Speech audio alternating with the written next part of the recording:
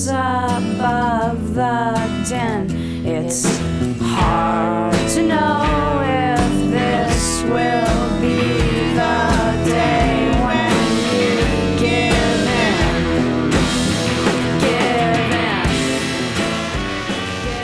Hello and welcome to episode 388 of the Thinking Poker Podcast from Owings Mills, Maryland. I am Andrew Brokus. And from Las Vegas, Nevada, I'm Carlos Welch. From Las Vegas, Nevada, but no longer from the Rio? No, I am. I am at the Rio. You are at the Rio. For how much longer? 9 days. And I'm happy and also sad about that. Happy in the sense that I will be leaving the Rio, headed east to go see family for the holidays, but sad about this might be my last time in the Rio, because when I come back west, it will be 2023, and I think that's the year when Caesars deal with the new buyer, who I think is going to be like Hyatt or somebody. Like, this place is going to become a Hyatt.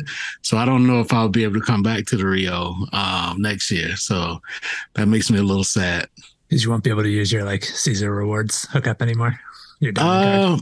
No, I'll still be able to use it. But I mean, not at the Rio. Not at the Rio. I'm sad because this room is like 3 times bigger than every other room. Just the history of, the WSOP being here and these great rates, man. I'm not going to be able to get $15 rooms anymore. Yeah, we talked about this a bit on our 10th anniversary episode when we had Nate on here as well, but I mean, I have that. I'm like nostalgic on your behalf, I guess on my own behalf as well for the Rio. But basically, like my entire, it was only 10 years or so, or 15 years, I guess, that the WSOP was taking place at the Rio, but it happened to overlap perfectly with my 15 years of playing the main event. And it's a lot of the history of like this show and, my actual times that I've spent physically in the same place with you and with Nate. Like a disproportionate amount of that has taken place at the Rio. We've spoken plenty over Skype and Zoom and whatnot, but in terms of actually being in the same place at the same time, the Rio is a huge chunk of that. Yeah. It's going to be... It's gonna be sad to not be able to come here anymore, because I know the rates that Hyatt will have are gonna be ridiculous. It's probably $200 a night on a Monday, so I'll never be back in this building for the rest of my life. But maybe the Flamingo will welcome me. Might cost me $30 a night, but that's still better than having to pay whatever the hell people are paying for rent these days. Well, speaking of WSOP, you've been playing some of these online bracelet events. Yeah. So the online bracelet events have been going on WSOP.com since, I believe, the middle of September. So about a month in playing those, and they actually started with some circuit events in August, and then more of those in September as well. So it's been a grind, man. It's just been pretty much nonstop since August. Like, if not every day, every other day, playing some high buy-in event with killers, and it's not something I'm used to, and I'm getting sick of it. So I'm ready for it to be over. Luckily I've had some success so far. So we briefly mentioned this on some previous episodes, but I actually forgot about one of them because it was so long ago in August. But I got 4th in a circuit event, and so I got 4th in a circuit event in August, and then a month later I won a circuit event, so I got my first ring in September, and then 2 days after that I got 5th in a bracelet event, which was a big buy-in also, which was nice, as a 1K, which is generally around what I play. So Yeah. Just having survived this onslaught of high buy-in tournaments was nice because my plan coming in, like when August started and I saw all these events on the schedule, I was just calculating in my mind. I was like, "There's a good chance I'm about to lose $20,000 to $30,000 in the next two or 3 months." And I was like, "Are you prepared for that?" And I was like, "It is what it is." And luckily, I had enough cashes where even if everything else goes wrong for the rest of the series, I should come out with a small profit or at least break even. You could probably pawn that ring for a couple hundred as well. That's true. That's true. That's worst case scenario. That's what I'll do after the nuke drops. If I have to melt it down and sell it for gold and get some rice with it or something. Otherwise, my mom will have it. But yeah, I played a few saddies to some of the events, and I was able to win a saddie into a $2,500 online event, which was the biggest event I've ever played without selling action, and it was interesting. It wasn't. I mean, here's the problem with this site, man. Like, once you get deep in these, all of these are relatively tough. So I can't say this 2,500 was tougher than like the 1Ks, even some of the 500s I've been playing. At least once you get deep, and I'm almost always deep because I tend to late reg these things. But I did go deep in that event. Did not cash it, but I think I'm mostly getting cooler, which is fine. Like, that's kind of what I want to happen. If I'm being honest with myself, is like, if I'm having to play against better players and I can bust in a cooler, that's a win. Yeah. That 2,500, I actually played against Helmuth for the first time, which is funny because over the past year or so, I played like a ton of WSOP events, and he's been in probably a good number of the events I played, but I've never run into him. Negreanu I've run into multiple times, and several other big name players, but finally got in there with Helmuth, and after about two or three orbits, I gave him the knit tag. And that's pretty funny because most of my opponents have given me the knit tag, so he was playing even tighter than I was. We played one little hand together. Wasn't too much action in it, so it's probably not even worth talking about in detail. But he ended up winning the hand, so he's 1-0 against me lifetime. I'll get my revenge one day. I know I've quoted this on the show before, but I think about this often just because it's one of the earliest pieces of poker advice that I got that's stuck with me. This is when I was getting ready to play the main event for the very first time, and I was still, I was not a professional player. I was making money at it, but I was not thinking of it as this is what I'm still gonna be doing 15 years later. And I was very nervous. I mean, I was not. Maybe because everyone was so bad at the time, maybe I was WSOP main event caliber, but I didn't think of myself in those terms. And I was I just kind of won a satellite on a freak thing, and suddenly I was going to be playing the main event. And someone who was slightly more experienced at poker than I was, but still fairly amateurish, I was voicing these concerns about, what if I run into, still Negreanu and Helmuth, the big names at that time, and they're on my left and I have queens and they 3-bet me, just that sort of scenario of what the person said to me was, they're just getting dealt 2 cards out of the deck, same as you are. And I think it's even easier online to get that sense of this is just another flashing name on there who they get to click, call or raise or fold. They can make those decisions a little bit better than you can or whatever, but it's, they're not magicians, right? Despite all the talk of white magic, they're still, they have limited options, and the right play is mostly going to be the right play against them no matter what. And I mean, certainly you can imagine some of the scenarios where you're you could end up in a tough spot that you wouldn't against someone else, but 95% of the time, the decision you make against them is going to be the same as the decision that you'd make against anybody else. Yeah, that's very true. Very true. And honestly, I would say some of the bigger names in the game aren't the ones I'm most worried about running into on these. And these, like, they're not the toughest Right. players in these tournaments.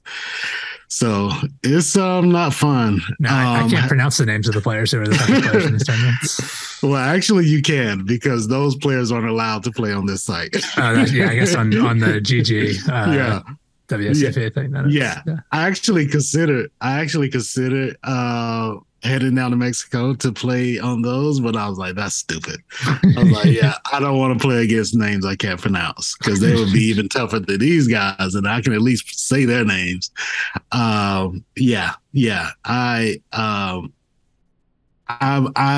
It's fun being a recreational player for a change, because that's kind of how I feel when I play in these environments, and it, in a way, is kind of freeing in that I don't have to try to crush the table, because I know that's probably not going to happen anyway.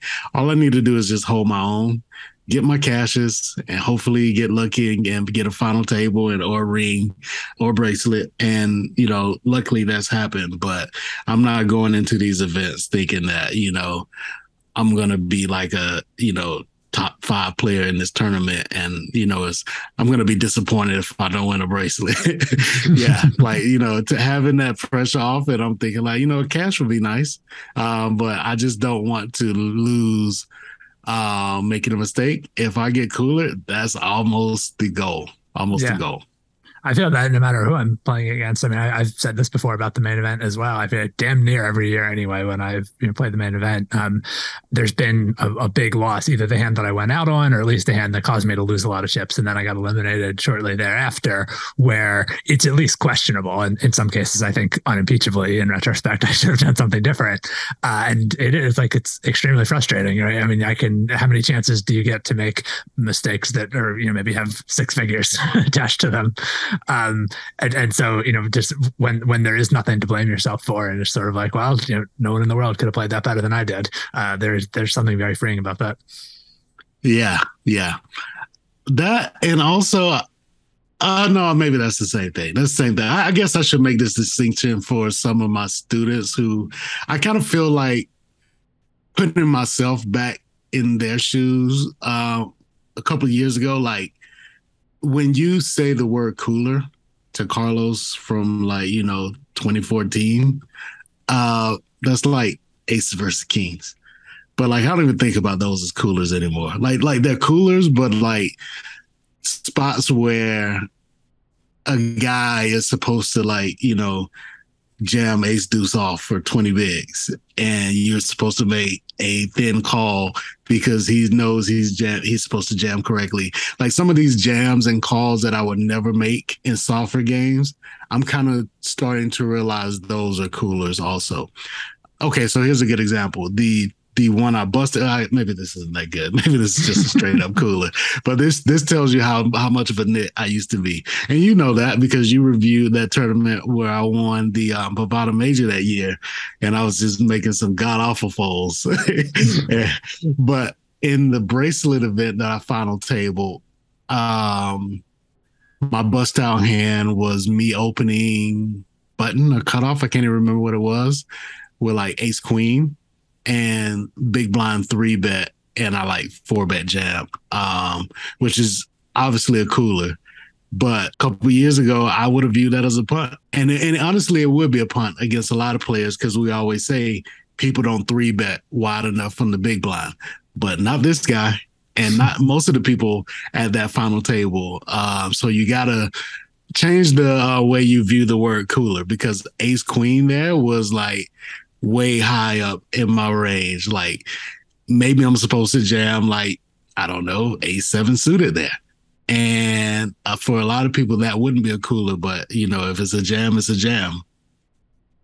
Yeah, I wrote a thing for, I guess it must have been for 2+2 magazine a couple of years ago, about how kind of what it means for someone to be a better player is that more things are coolers against them, right? There's fewer opportunities to avoid losing your chips in certain situations where it's just like you have to put money in more situations against better players, there's not the same opportunities to say like, oh, they obviously have this, and so I can make some huge fold or heroic check or whatever else. Just like when two very good players are playing against each other, like the number of scenarios where a lot of money is going to change hands just as a result, like essentially the destiny is written from the moment those cards are dealt. It's not a matter of someone's going to be outplaying someone else. It's just like, well, like you said, this one person gets ace deuce and someone else gets queens, and it's all going in. And that's like, and I think, I mean, the end state of that is like solver playing against solver, where it's like literally every outcome is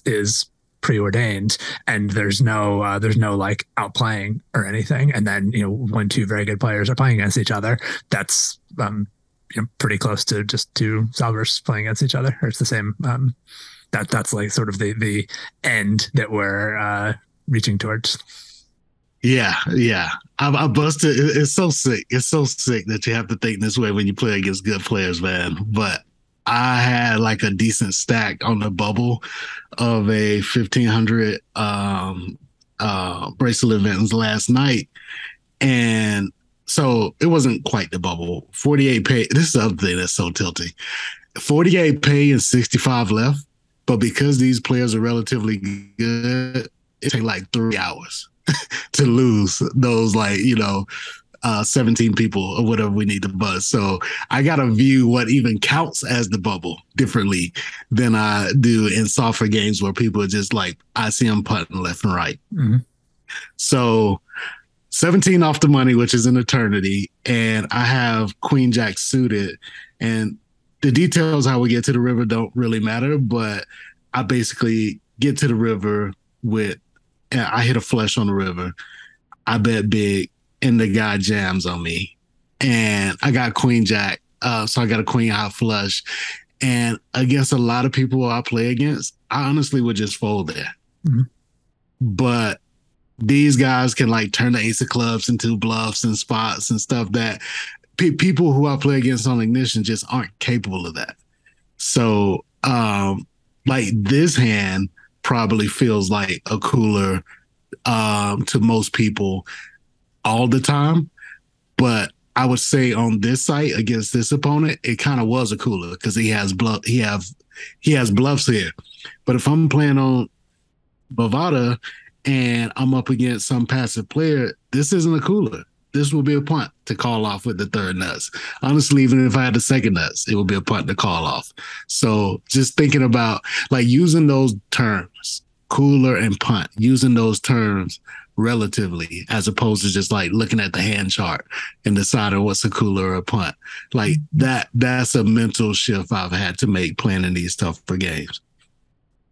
Yeah, and it's something, I mean, I noticed this a lot in coaching or even people write in hands to the show or whatever.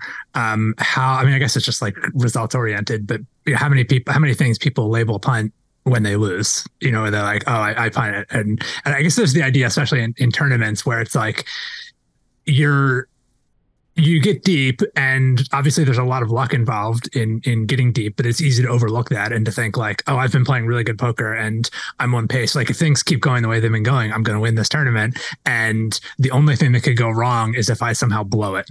And that's not how it works, right? I mean, like it's not, I mean, obviously, hopefully you've been playing well to get to where you were, but that's not the only reason you got to where you were. Like, and part of playing well was taking appropriate risks. And you have in order to sort of keep on keeping on, that means you have to keep taking those same risks, and it's entirely possible that your luck is going to run out. In fact, if there are 20 people remaining in the tournament, like 19 of those people's luck is going to run out before they win, and odds are you're going to be one of them because more people will than won't be one of them.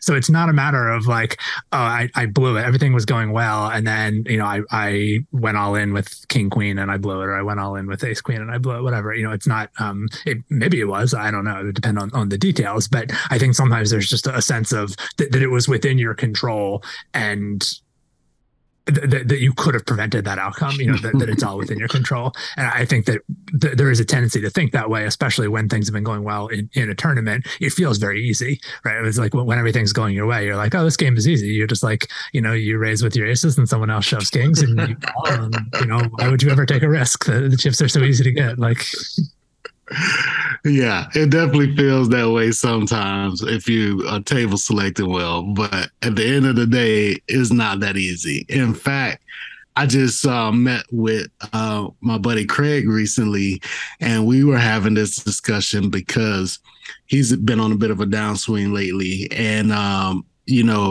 I was basically just telling him that it's almost like the natural state of a tournament player is to be on the downswing. Yeah.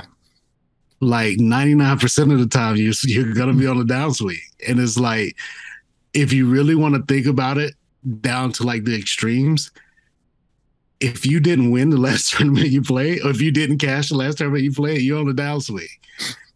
And the trick is to understand that if you're currently losing money, that's supposed to be what's happening. And your job is to not make it worse so that when you get that, miracle run good where you actually win the tournament, that win is enough to cover the losses. And so the idea that good tournament players are supposed to be good tournament players aren't supposed to be on the downswing. No, I think every tournament player on the planet is always on the downswing unless they cash the last tournament they're playing.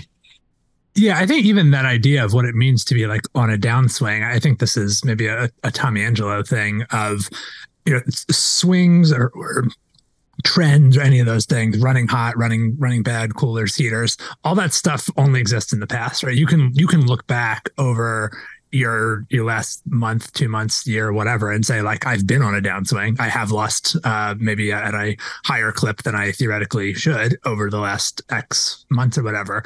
But none of that's predictive of the future. You're never in a downswing, right? You can look back and say you're on a downswing. You have no idea what's going to happen in the next event that you play.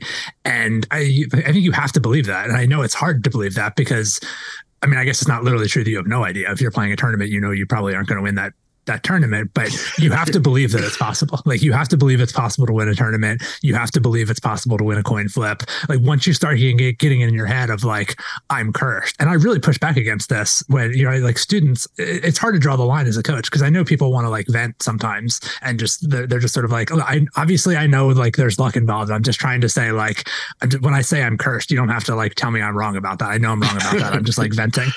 And like, part of me is sympathetic to that, but part of me is like, I think it's really damaging to say that out loud. And like, I think there is a part of you that does sort of take that seriously. And it's a really dangerous thing to take seriously, because once you start believing that good things aren't going to happen, or like that you're not going to get your share of luck, or that you run uniquely bad or something, then you stop taking the right risks and you start thinking, I'm not going to take a flip because I'm probably just going to lose it, or I'm not going to bluff because he's probably just going to call me. It's really dangerous to have that idea in your head, even as a joke, I think. Yeah. Like the danger of feeling that because you've been losing, you're going to continue to lose, and therefore you're going to start playing differently to try to prevent it. To me, that is dangerous, and I hear what you're saying there. But I think if you don't view it as such of an extreme, it can be healthy. And I'll tell you the analogy I use, because I kind of come at this question from the other side than you. I think about a boxer. If you're a boxer, and even if you're the best, maybe I've used this analogy on the podcast before, but like, you have, but I like it. Okay, so Floyd Mayweather is the best defensive boxer of all time. Most people would say that. And he doesn't go to work and get punched and say, ouch, I went to work and somebody hit me. Like, it's supposed to happen. He knows it's supposed to happen. It's normal for him. But it's not like he's going to lose his mind now and completely change his game plan and stop doing the things he's supposed to do just because something negative happened. So this whole idea of feeling cursed and expecting negative things to happen can be bad if you take it to an extreme. But if you expect it because negative things are going to happen, like, you're not, like, to me, it's like checking for monsters on the bed isn't a bad idea if monsters are actually under there. It's like when Floyd Mayweather goes to box, he knows he's going to get punched. I know the next tournament I play, I'm probably not going to win it. I'm probably not even going to cash it. So expecting it and being okay with it, I think is healthy. But the being okay with it part is important to make sure that you don't let it change your play, because you shouldn't be keeping score based on results anyway. You should be keeping score based on quality of your decisions. So if you're doing that and expecting the negative things enough to know that mathematically they're going to happen more often than not, but that's okay. That's what the job is. I think that's very healthy. Yeah, I think that's right. And I wonder, I have the sense, obviously I don't follow boxing nearly as closely as you do, but I think this is kind of a thing, right? Where like there's a thing that can happen to a boxer where they start to get afraid of getting hit, or maybe when they're boxing a particular person, they're afraid of getting hit. And that strikes me as, something that would be a pretty big problem if you're not willing to take the hits that maybe you should take. Exactly. And that's a good analogy for the risk you were talking about earlier, because it's like, I can remember, if Alex hears this, he's going to be so disappointed because he's a bigger boxing fan than I am. But I want to say Manny Pacquiao was fighting, I'm not going to remember this guy's name. I think it's like Clottey or something like that. But Manny Pacquiao is so fast and he's so able to hit you like almost at will, that this guy wouldn't throw punches because he knew the moment he threw one punch, he would get hit 3 times before he could pull his hand back to defend himself. So he basically just put his hand up the whole time, and he didn't get knocked out, but he lost because Manny was like, basically punching his arms, and the other guy wouldn't move his arms to try to punch back. So he ended up losing on points, but in his mind, at least he didn't get knocked out. And I think that's kind of a good analogy for what you're talking about, is that this guy didn't take the necessary risk in order to give himself a shot at winning, because he was so afraid of the negative things that he should be willing to accept given the game that he was playing. Yeah, and I imagine this is part, like when the MMA people do like the weigh-in, I guess boxers do this too, where they sort of like get up in each other's faces and kind of like threaten each other or say, I mean, I know some of that is like for show or the spectacle for the cameras, but I'm sure there's an element of trying to like psych the other person out as well, or be like, no, I'm actually going to hurt you if you give me the chance. Like, like this fighting me could be a career ender. If you make a mistake against me, it's all over, baby. Like that it's like trying to plant that in your opponent's head seems like a very useful thing. Yeah. That was Mike Tyson's whole big thing in the 90s. It was like he would beat people before the fight even started just based on fear. Mm-hmm. And a lot of times we even do that as poker players, like, depending on who we're up against, we kind of do that. And honestly, I do that probably more often than I should. I think for me, I kind of feel that way when, like in these bracelet events, when I know that there's so many better players at the table than me, and I don't take like the standard stuff or the stuff that feels standard to me, I'm more willing to do, but I don't do some of my exploits that I would, because I don't feel capable of exploiting better players. And that might be fine, or like, I don't know, but there's definitely times where I could like go to war with a guy and I decide, nah, I'm just going to take the cash. And I don't know if that's a good or bad thing if I'm truly up against a better player, but at least I'm not, fold ace queen in that example I gave earlier, like I would have did in 2014. Maybe, okay, so earlier I said, I actually looked this up. So this was like 30 bigs button versus a big blind 3-bet, and I jammed the ace queen suited. And I was right. That's pretty high up in my range. You can go with ace 10 there. And I also like ace 5 suited, ace deuce suited, queen jack suited. Most of those I would go with. I guess it's not that bad. I don't see too many things on this list I would just be terrified to jam in this spot, but I've definitely seen some charts that have some hands that I would not want to jam, even though I know it's the right thing to do. And maybe I would shave off the bottom of my ranges against a better player, knowing that that's going to limit my profitability in the tournament, but make it more likely that I at least cash. So I still have a little bit of that in me, but definitely not as much as I used to.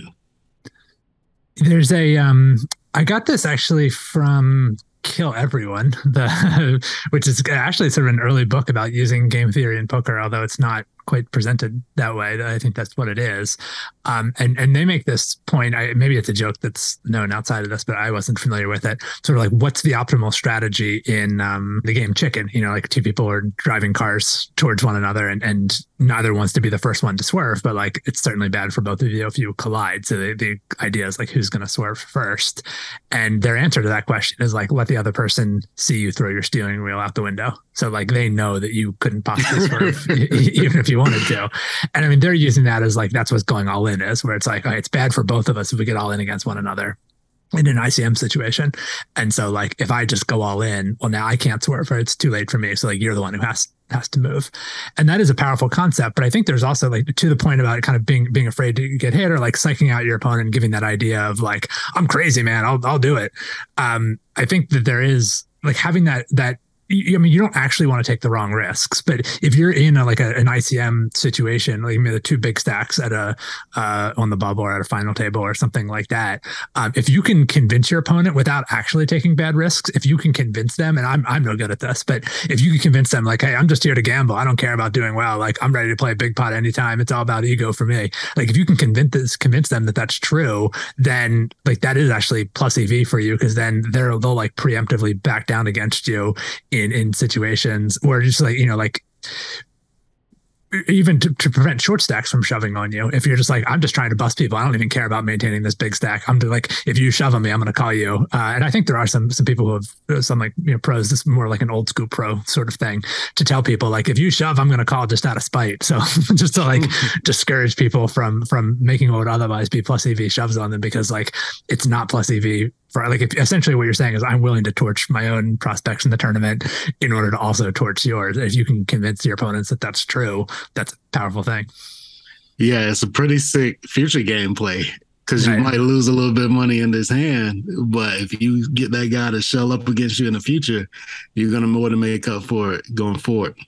Well, people talk about doing that on like if you're on a thing, you know, where you're playing cards up on camera, making like advertising plays that might be useful for future, or I mean, people used to talk about this on 2+2 also, about like making advertising posts where you sort of post like a big call that you made or claim to have made or something, or a big bluff or something, knowing that a lot of your of future opponents will be reading that post and will think like, oh, that guy's crazy, he'll call with anything. And it might be worth either inventing a hand to post on 2+2 or actually playing a hand like at a smaller stakes thing, or when you know that a lot of people are going to be watching you on camera, so that you'll have this reputation of being wild, and then you can capitalize on that in future situations where the stakes are actually higher than whatever you risked in that particular instance. Yeah, I've heard of that also. I think it's interesting. I kind of take the opposite approach, where I rather play pretty tight in general, knowing that allows me to get out of line when I really need to. And if you kind of have the reputation as a tight player, then you can get away with some of that stuff. Like that was the whole Action Dan thing, I think, or maybe he was actually just in it. I don't know, with Dan Harrington there. But there's definitely several players who have a tight image that allows them to get out of line. And what you're talking about is players with wild images that allow them to kind of just print when they're playing tight, or when they are like, you know, just getting folds because other people don't want to, you know, deal with their kamikaze plays. Mm-hmm. But yeah, I've definitely seen both of those player types, and I've been both of those player types in various tournaments throughout these bracelet series. So yeah, I'm hoping that I got about you did a good job on Thinking Poker Daily of convincing me to not try to satellite into these bigger events. You and the fact that I did not cash the 1,500 I played last night. So I'm done with the big events now. I might play one more, but definitely I'm not going to play all those saddies to try to get in. Like they got a 7K buy-in tournament coming up. Like I was going to play the Saturday for that. And then after that conversation with you, I was like, that's just stupid. Like, don't do that. So I'm not doing that, but I might try to sat in a 2K. Like that's within my. It's close. It's close to what I should be playing. So I'm gonna skip for sure. I'm gonna skip everything that's like bigger than 2 or 3K, and there's like 3 or 4 of those left. And I'm just gonna focus on a couple of 500s and a 1K. So maybe like 4 or 5 more events, and then I will be done with this hellscape. For at least 6 months, and then I'll be back doing it here in the summer. Or I guess that's 8 months from now. Speaking of table selection and playing soft games, after I finish with this, with these online bracelet events, I will be headed east for the holidays. And after Thanksgiving, I will be going to Cherokee playing the live version of Bovada. So I'm looking forward to that. I probably won't play a ton of tournaments there, but I'll play some. I'll play the main, and it'll be nice to hopefully play at a table full of people whose names I don't know. And because you can look these people up you play against on WSP.com, and just like every other player has a bracelet. And then by the time you get like to the bubble, every player at the table has a bracelet. And that's not going to be the case in Cherokee. Yeah. So very much looking forward to Cherokee and hanging out with OMC, our mutual friend. And hopefully one of us will be able to win a live ring. He got second heads up for a ring a couple years ago. I finally won one online last month. And now I'm going to try to do it live. Fuck it, we'll do it live.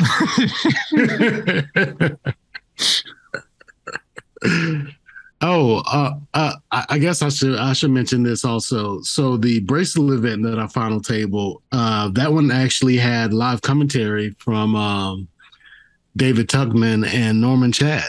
So that was my first time hearing those 2 guys mention my name and talk about me. So that was pretty cool. Yeah, congratulations on that. Thank you. So they had the live stream over Twitch chat, and I always make the mistake of making these final tables and then being very active in chat as opposed to focusing at the table. But come on, man, how many opportunities are you gonna get to talk to the people who are commentating your final table while you're playing it? So I might have lost a little bit of EV there, but it was worth it. And I was basically they were basically reading my bio sheet that Tuckman had put together, and he was, and Carlos is co-host of the Thinking Poker podcast and with Andrew Brokus. And I was like, yeah, he's probably asleep. He's usually asleep when I make these final tables. Yeah. I was like, this is maybe like the 3rd or 4th big final table I made that you were asleep for. I was like, I got to start, winning these on the East Coast. Just tell me in advance when you're going to win, and then I'll set an alarm. Yeah. So it was cool having those guys. I don't know if they got into if they talked about me living in the Prius. That would have. I'm pretty sure Norm would have come up with some pretty funny jokes about that. But I don't know if that came up. But they talked about my coaching. I call my coaching service mediocre poker coaching. Norm had a joke or two about that. That was pretty fun. So yeah, that was a fun experience. Yeah, so that was the only thing as far as the online bracelet events that I had. But next up is Cherokee, and then also I'll probably go down to Best Bet in Jacksonville, Florida, and maybe play on some of their live streams down there. I'll have to do something to get the hell out of the cold when I'm on the East Coast, because that's the one thing. As much as I'm looking forward to seeing family, I'm not looking forward to rain. I'm not looking forward to cold. So hopefully Florida can save me from that. Maybe not the rain, but maybe they can save me a bit from the cold. But yeah, that's what's coming up for me between now and the end of the year. Nice. Yeah, I wish I had such exciting poker prospects, but it's still all online for me. Although those have been decent options, well, because we have the product together. I had kind of a deep run in the Venom, and fortunately, America's Card Room seems to just be constantly having these series where like literally as soon as one series ends, they're like, okay, we're stuck, because they do them like back to back to back, where it's like they have like the mini online super series and then the online super series and then the big online super series. So that's like already three series back to back. And then as soon as that wraps up, it feels like they're like, okay, now the Venom, now another mini online series, now a medium series. Like it's just constant. Yeah, they could just stop saying series and say, "Hey, this is our schedule." Right. Because a lot of sites are doing that now. Bovada's doing the same thing. Like they even have these, like they'll use any occasion for a series. Like, oh, football season started. Let's start the football season series. Mm-hmm. And now the NBA started back, so now they're doing the NBA season series, and then they'll do like. They had something called I think it was called Super Saturday, but it was run on Sunday. And I think that's because they started running some events in Australia. So it was actually Saturday in Australia. I think it was Australia, but we were able to play. I can remember several times over the past couple of months where I played a Super Saturday event on a Sunday. So it could just be a day. Mad Monday, Super Saturday, NBA season. I think Monday coming up is Columbus Day, so they're going to run a series with any opportunity. In their mind, it's a rate grab, so they don't give a damn what the reason for it is. The reason for it is free money. Yeah, I feel like this is like a thing when the marketing people get their hands too much on, they just can make some logic that either is just wrong or at least is very short sighted. I think kind of see the same thing with WSOP bracelets also, where they're like, oh, people will play the thing more, or like historically. Events that have bracelets are more popular, or events that are part of a series are more popular. So let's just put a bracelet on every event. Let's just put a series on every event. And then of course you like dilute the thing. And then at some point, like that probably works for a little while where people are like, oh, cool. It's my chance to get a bracelet. It's my chance to, I'll play and it literally on ACR, it's like, it is the same tournaments that they have on a daily. Many of the tournaments that are nominally like part of the series are just like tournaments that they would run anyway. Like their $200 Sunday tournament instead of the Sunday special. It's like OSS event number 31, but it's the same, same buy-in and same guarantee and all that kind of thing. So it's literally just like a branding thing. And yeah, I think they do end up sort of like, who even knows? So many people have bracelets now. Like who can even keep track? And it's not a sign that one co-host is better than another because they have a bracelet and the other one doesn't or something. That's ridiculous. And a ring. Don't forget about that. Yeah, but that is a very good point. By this time, 5 years from now, it's like bracelets will just mean you've cashed something before. And I'm completely fine with that. I just, they do the thing when, like with the Poker News updates where they put the icon next to your name of like how many bracelets you have. I'm just imagining in the future, it's like this person with 87 bracelets versus this person with 124 bracelets. Yeah. I actually use that when I look through the updates to try to find myself. I can just scroll through the bracelets now. So it's like like a bookmark for me.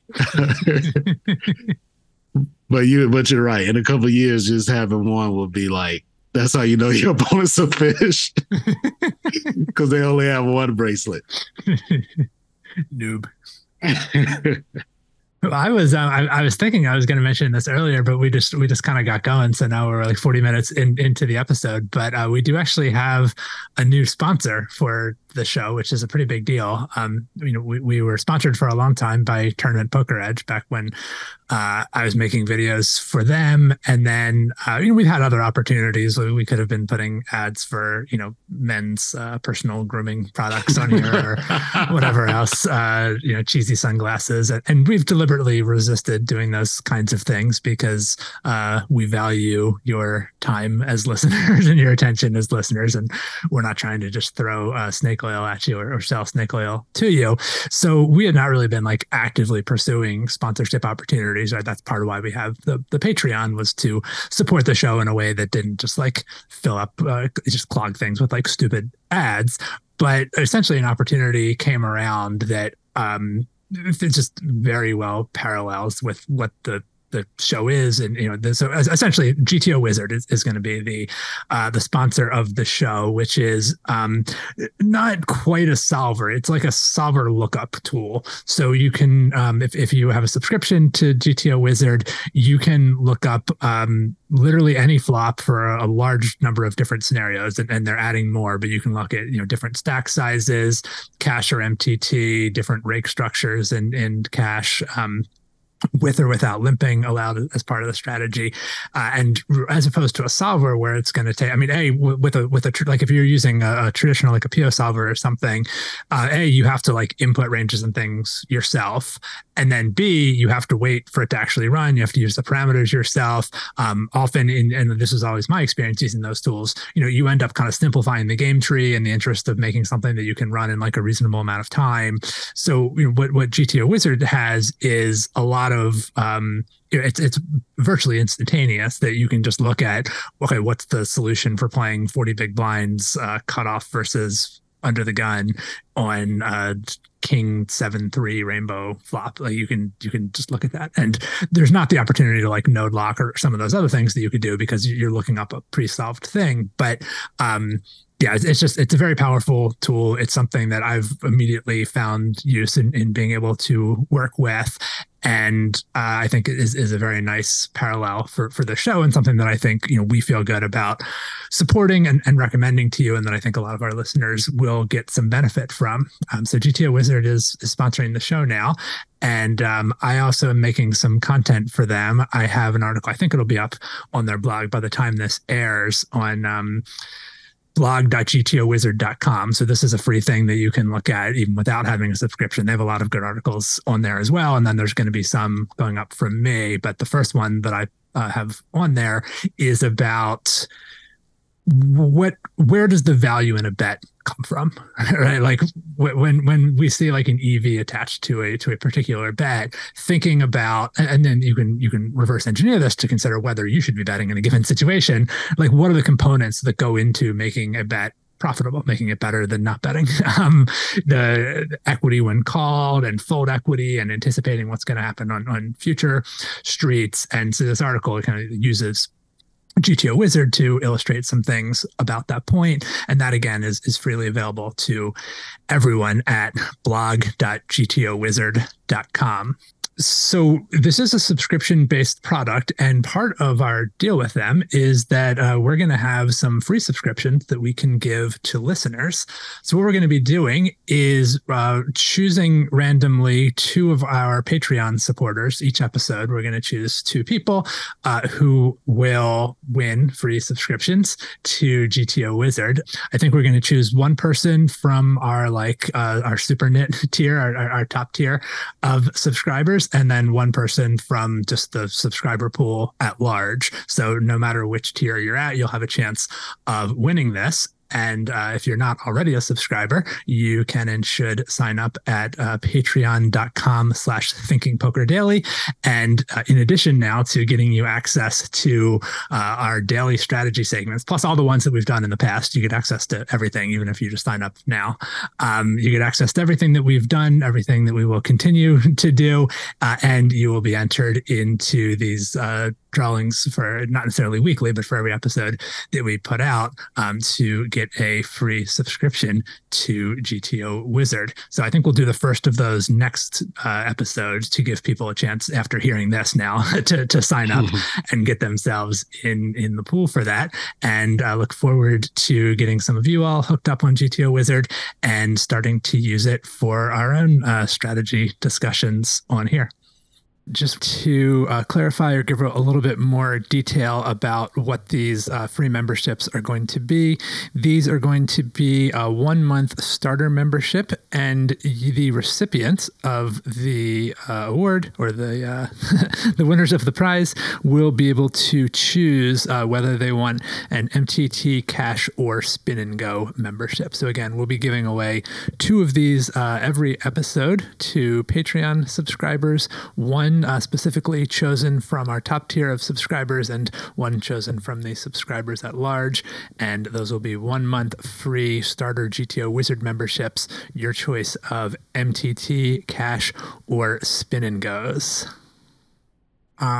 Speaking of strategy discussions, we do actually have a question today, and this actually is probably not one that's going to entail using GTO Wizard because it's about using non-standard open raise sizes, or really about responding to non-standard open raise sizes. This is a question coming to us from Jonathan, who asks, hey, Carollos and Andrew. Got a typo here. I have a theory question for you guys. I play in a regular home game with a good player, primarily a cash background, whose standard raise is 3.5 to 4x. He opens wide with this amount. For example, he'll regularly open 4x from middle position with 9-7 suited to attempt to steal the blinds, but he could just as well have kings. What adjustments to my ranges should I make for this type of player, and is there a way to exploit this? I certainly have thoughts, but I've been talking for a long time already. Is there anything you wanted to say? I want to say that Jonathan is a student of mine, so he definitely should have got my name spelled right. Just kidding. Just kidding. But I've talked to Jonathan about poker for several hours, so I want to give him an opportunity to hear from you on this, and then I will chime in. Okay. So I think the first and most important thing is to recognize that you should be responding differently to these raises. Like, what you can't do is just look, I mean, if you could go to like Floptimal or something that enables you to see pre-flop, GTO Wizard also has pre-flop ranges on it, that would enable you to look at, pre-flop, solved pre-flop ranges for various situations. But those are assuming a certain raise size. Often they're assuming like a min raise or maybe a 3x raise at most. And so if you're dealing with like a 4x raise, a larger raise, the math is different. Probably your opponent's range is different than what the solver is expecting. But even if it weren't, like even if your opponent were mistakenly like looking at solver ranges, but then using a larger raise size, still your response will be different because the risk reward ratio is different for you. The size of the pot is larger, the amount that you have to risk to contest the pot is going to be larger. The biggest thing to say is just that you should be a little bit tighter when you're required to risk more relative to what's already in the pot. You should be a little bit tighter. And again, that's true even if you think your opponent's range is exactly the same as what it otherwise would have been. The pot odds that you're going to be getting will be different, and you should be a little bit tighter as a result. This part is, I think, a little less strictly true, but I think is broadly true, which is that you should also be a little bit less aggressive. Like you should be calling a little bit more relative to 3-betting when their open raise size is this large. And that a big part of that is that when we're talking about like pre-flop 3-betting, if you're in any position other than the big blind, part of what you're doing when you 3-bet is you are increasing the price for other players to enter behind you. And that's valuable. Even if you have the button, that's valuable. Certainly if you don't have the button, it's extra valuable. So we do tend to see, if you're looking at like solved ranges, we do tend to see more 3-betting from earlier positions. And that's in part because like if you're going to enter the pot, like if under the gun raises and you're going to enter the pot from under the gun 1, it's pretty bad for you if other players call behind. Even if they're out of position, even if the big blind overcalls, right? They're taking equity away from you. So denying them the opportunity to do that or making it more expensive for them to do that is generally desirable. And if your opponent's initial raise was small, like just a min raise, then if you just call, the button is getting a pretty appealing price to play, and the big blind is getting an extremely appealing price to play, especially when there's antes in the pot. So part of what you're accomplishing by 3-betting is not just generating fold equity against the original raiser or pushing an equity advantage against the original raiser. Part of what you're doing is also generating fold equity against all those other people behind you. And if the original raise is already like 4 times the big blind, of course, there's still fold equity to be generated by 3-betting, but there's less of it. Like there are more hands that are going to fold even if you don't 3-bet. The big blind is not going to be getting nearly as good of a price to call if you flat a 4x open as they would if you flatted a 2x open. And consequently, you don't need to 3-bet quite as thinly, or you're not as incentivized to 3-bet quite as thinly. So I think the response to this is going to be a little bit more folding and a little bit more calling and somewhat less 3-betting. And this is not really doing anything exploitative. That's just responding to the math of being required to risk a larger amount to contest the pot.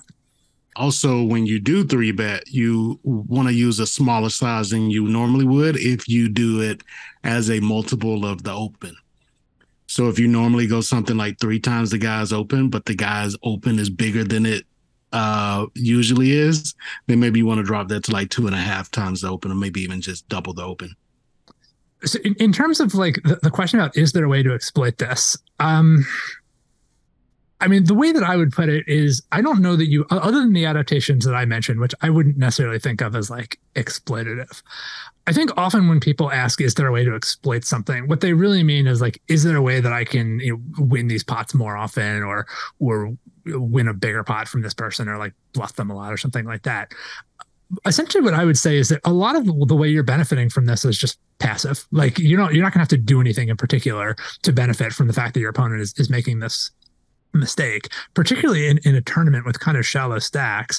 There are very good reasons to not use 4x open raise sizes. I think that this matters a little bit less in cash games, but when we're talking about like a tournament where there might be people with 15 big blinds or something at the table, you want to be able to open hands that are not going to call a shove from those players behind you, right? You want to have the chance to raise a hand to steal the blinds, or to play heads up against the big blind. Like, that's also a pretty decent outcome when you open. Like, this person used the example of 9-7 suited from middle possession. Yeah, stealing the blinds is certainly the best case scenario with that hand, but like min raising getting called by the big blind is a pretty okay outcome as well. What you really don't want to happen is for somebody to 3-bet you, and when you have short stacks behind you, it's that much more likely they're going to 3-bet, because shoving is such an appealing option for someone sitting on like a 15 or a 20 big blind stack. And so sometimes you're that person with a 15 or 20 big blind stack.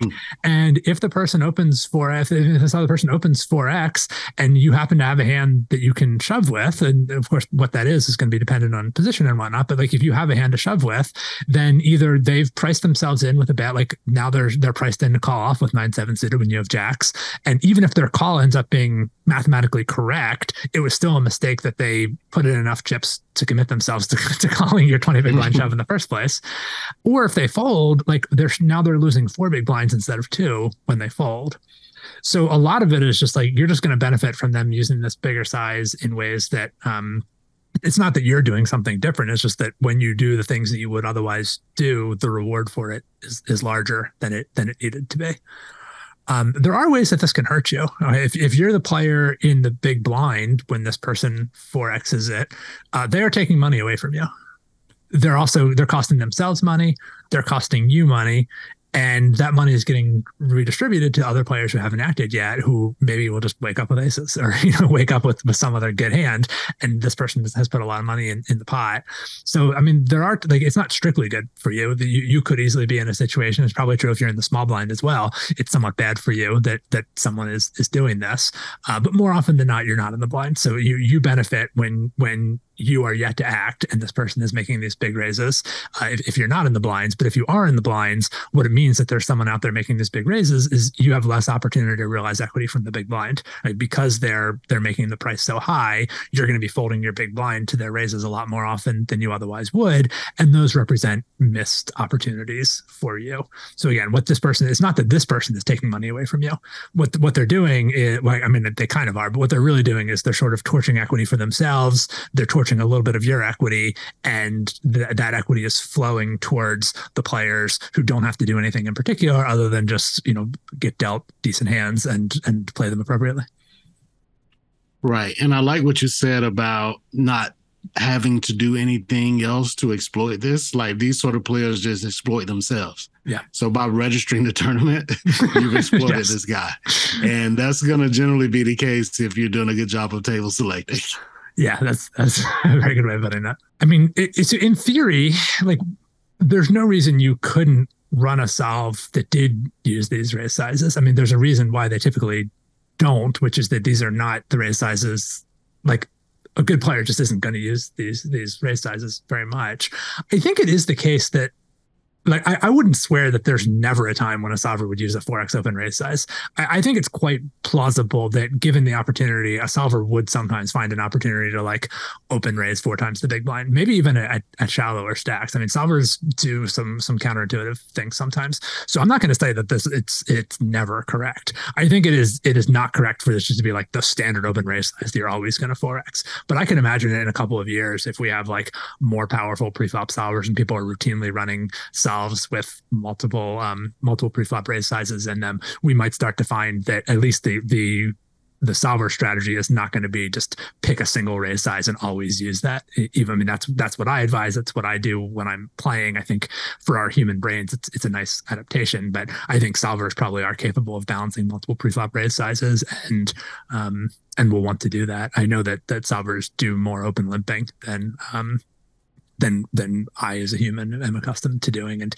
in some situations that I would like, even at like 30 big blinds in middle position, I think solvers will sometimes open limp if you give them that opportunity. And that's not something that I ever do unless I'm doing something extremely exploitative. Right. So, I mean, you could run a solve that has this as an option. Even if you did, it's still not really going to tell you the right way to respond to this player who's doing this, because they're not using a like solver approved range for 4xing. They're just like using a wrong range for 4xing. So it's even doing that solve is still not going to tell you the optimal way of responding to this person. Yep.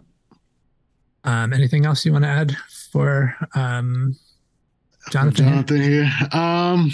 No, I think you gave him some pretty good advice here. Just stick to your guns. you know what to do for the most part. We've talked about what ranges you generally should be playing and how you should be approaching these sort of games. And like Andrew said, maybe just shave off the bottom of those ranges just a little bit and just have faith that your default game strategy against this player is going to make money in the long run and you don't have to force it. Yeah. Well, thank you, Jonathan, for writing. And everyone can, you can send us hands. I guess one of the best way to get hands to us probably, if you want to write me, Andrew at thinkingpoker.net. If you're not one of our Patreon subscribers already, you can submit hands, just email them directly to me. DMing me on Twitter at thinkingpoker is also an option. And if you indicate that you're not a Patreon person, then I have a separate folder that I use that's just like questions that people have for the regular show. And I'll make sure that, if we discuss your question, which I certainly can't guarantee, but if we discuss your question, then we'll put it on the regular show where you'd be in a position to hear it. The much more reliable way to have us discuss your questions is to subscribe at patreon.com/thinkingpokerdaily. And we discuss, I mean, I don't know if we can promise this forever going forwards, but like right now we discuss damn near every question that gets submitted on there. That's not true. Okay, my bad. I guess you're doing more behind the scenes filtering than I realized. Okay. We used to discuss every hand that was sent, but thankfully we've had pretty good success with this project to where that's not possible because it's a daily show and there's only 365 days of the year. Well, and our definition of daily is excluding weekends too. So yeah, we got a hard limit there, and we've passed that with our subscriber base. So far, we've been able to discuss every hand that was submitted by the top and mid-tier subscribers, but the subscribers that are getting 3 episodes a week, it's very difficult to get to those guys these days just because we have so many people at the mid-tier. So gotcha. Yeah. So they have priority for a reason, and that there's so many of them now that they kind of drown everybody else out. But those other ones are still in the queue. And the day all of our mid and high tier subscribers kind of take a break, we occasionally squeeze in the $5 guys, but just not as often as we did when we were starting. Okay, my bad. So nonetheless, I think your odds are probably better submitting it on Patreon, but certainly if you get your question to me and indicate that you're not a Patreon subscriber, I will put it in the folder for potential discussion on the show here, and maybe we'll be running it through GTO Wizard in the future. Tapping on my window pane, feeling faint, feeling ashamed.